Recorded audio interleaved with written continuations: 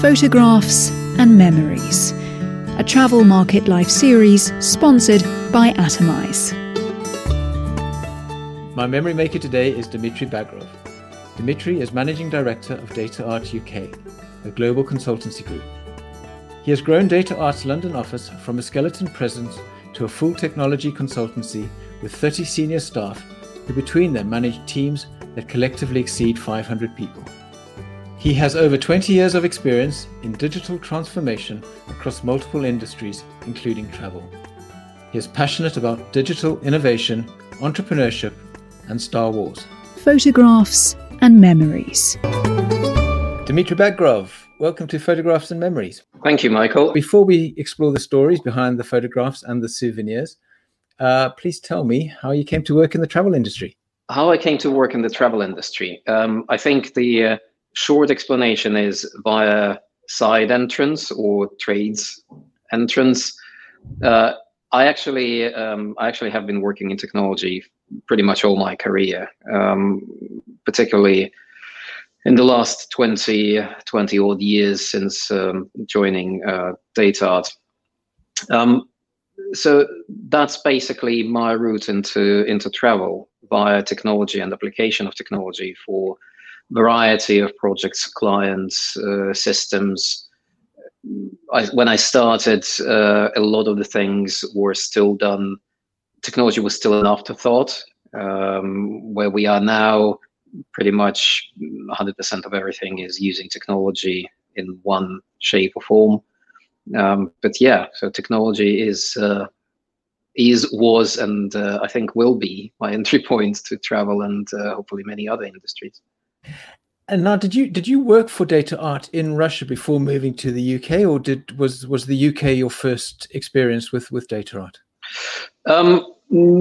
So I started working in IT quite early. So my first job, believe it or not, my first job was actually an assistant in an internet cafe. My responsibility, that was back in St. Petersburg, Russia, in the early 90s.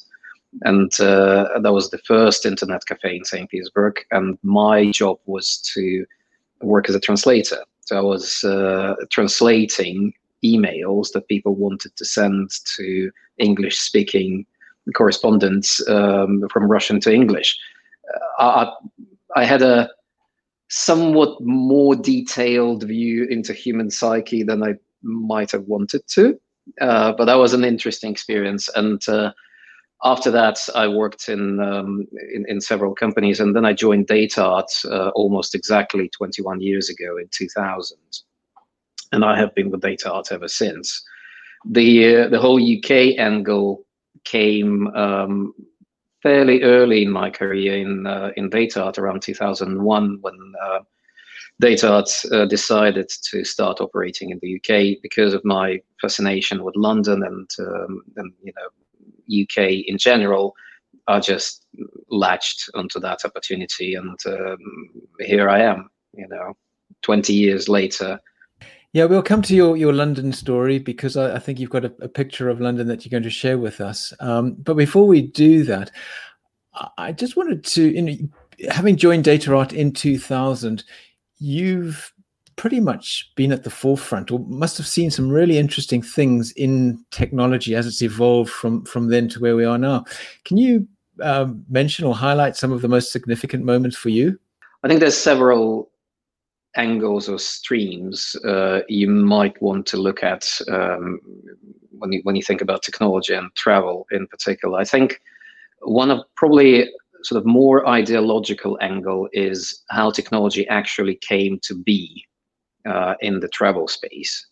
Because I remember when I started my career, and when I had when we did first events in London years and years ago, and if you remember, there was a Swissôtel, the Howards, near Temple.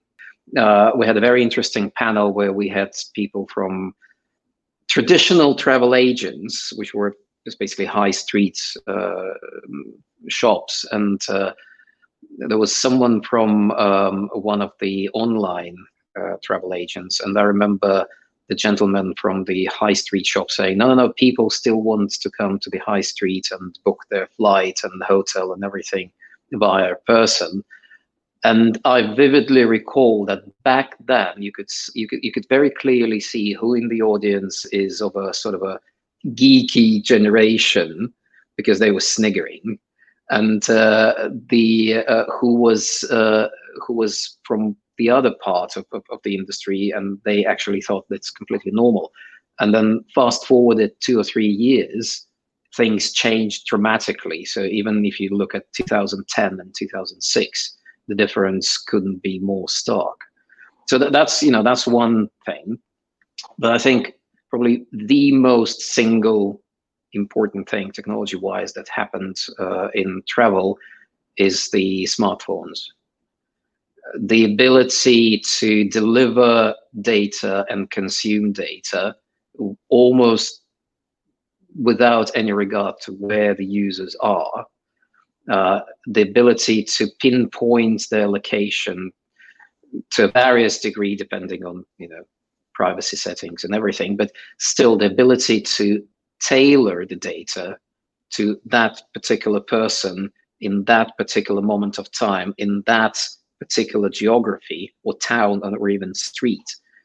I mean, that's absolutely turned the whole industry upside down. Yeah, fascinating stuff. So let's turn to your first photograph. It's of Hammersmith Bridge, which is actually my favorite bridge in London. But tell me about the significance for you.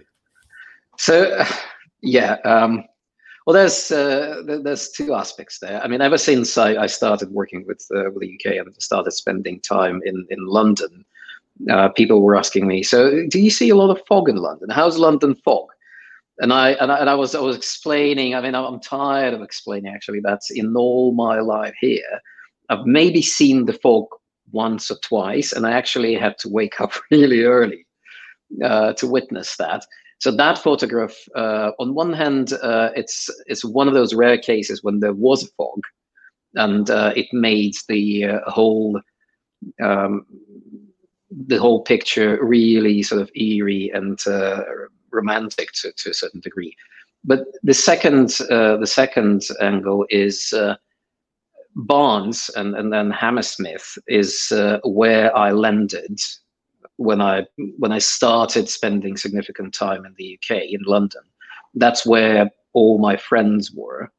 I consider that as almost like my small motherland in London. That's my home area. That was when my first local pub was there. Getting absolutely drunk in London, that's where that happened. My first apartment I ever rented was somewhere in that area. Our office was on one side of the bridge, and my apartment was on the other side. And I remember that if I were to lean out of the window with my laptop, I could actually catch office Wi-Fi. So that was so this is just generally, this area is something that I feel very, very close connection with. Yeah, it's a beautiful part of London. I love the greenery and the river and the history. It's wonderful.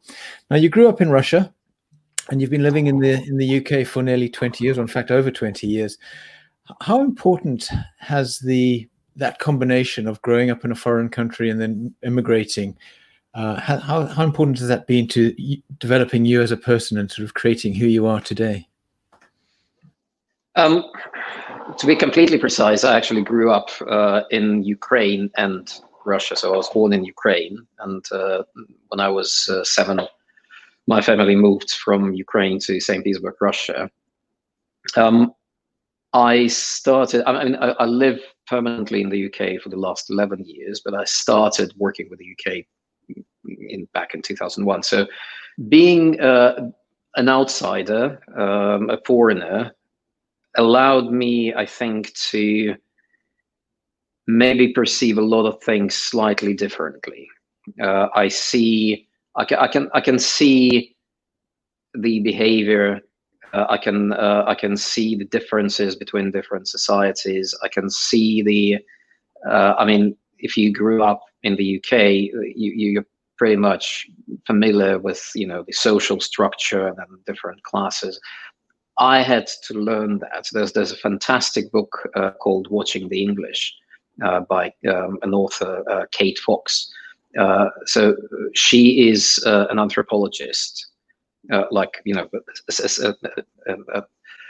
and she decided at some point that it would be really interesting to apply all the scientific methods used to study different societies in the jungles of Amazonia or in Sahara or doesn't matter where to English.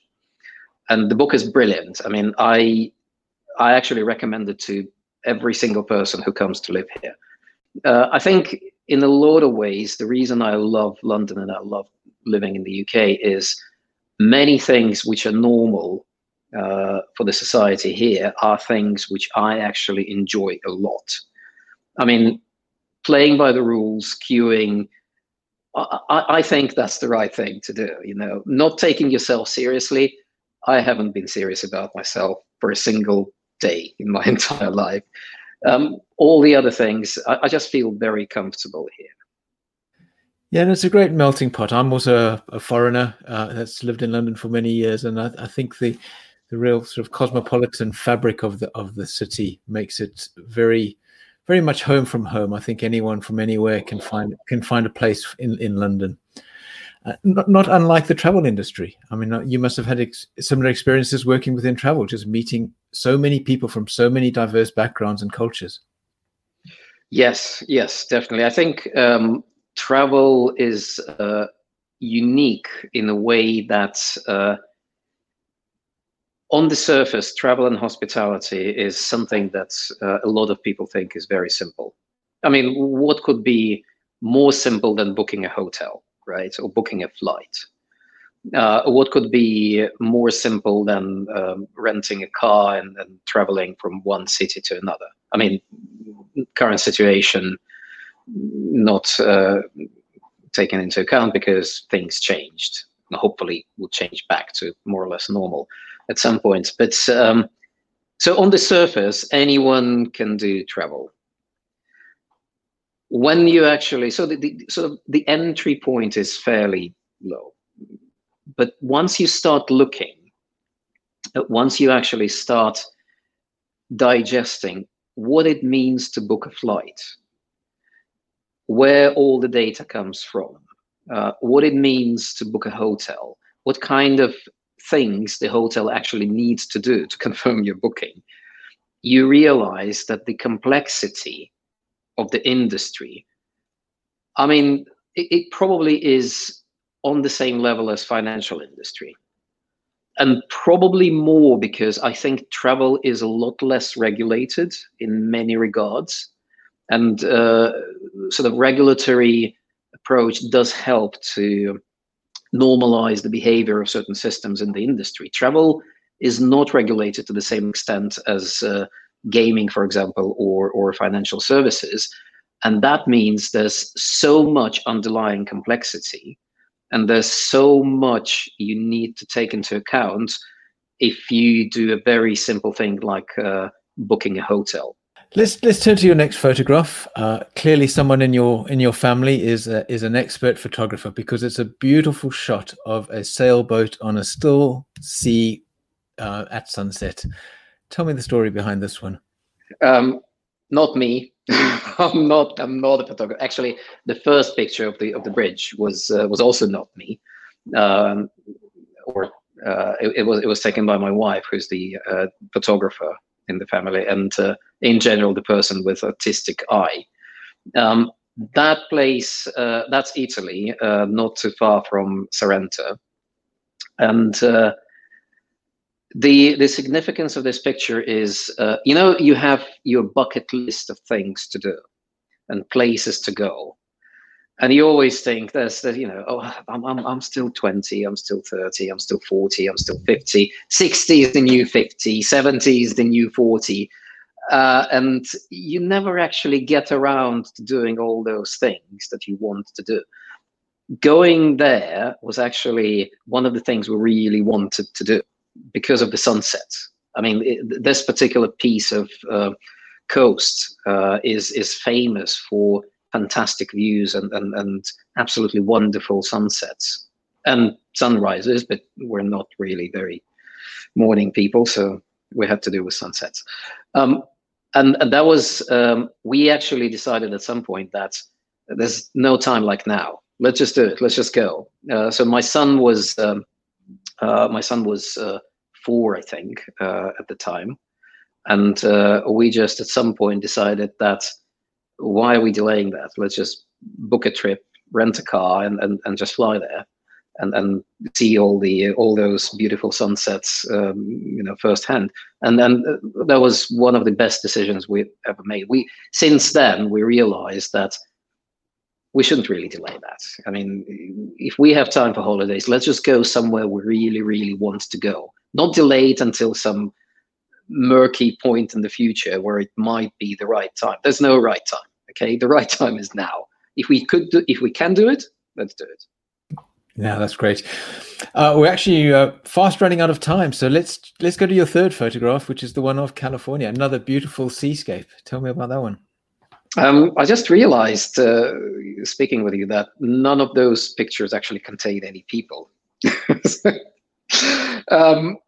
which is interesting. I wonder what it tells someone about me. Yeah, so that's Californian coast. That's Pescadero, I think, if I remember correctly. The significance of that place is I don't picture myself living in the US for a number of reasons. But if I was to pick a place to be in the States, it would have been California. Just because it's absolutely breathtaking. It has almost everything you might want. There's trees, deserts, ocean, mountains, everything. And also the second part of which makes this picture significant is a very old friend of mine who we started business in the UK together. At some point, moved to California, and that was the trip I did was with a school. But I got a chance to actually spend a couple of days with him.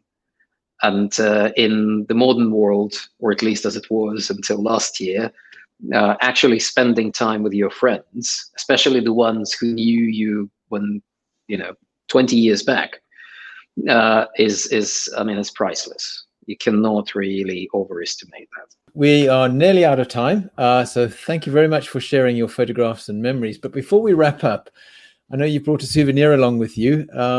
It's your only photograph of a living creature, or not, maybe. Well, please tell me about that one. It's a cat. It's a toy cat. It's a favorite cat or favorite toy of my daughter, who's 5. And the peculiarity or significance, if you will, of this particular toy is that no one in our family actually remembers where we got it. All the other toys, we actually can say, yeah, we bought this in St. Petersburg, or we bought this on a ferry from Stockholm to Helsinki, or that one came from my trip to Italy. This particular cat, at some point, just made itself present in the family and completely took my daughter captive, like a proper cat. That's what cats do.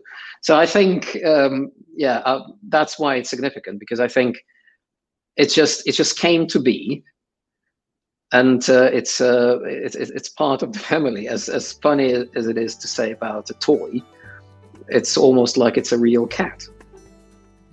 And it's still with you today? Yes, yeah, very much so. Fantastic.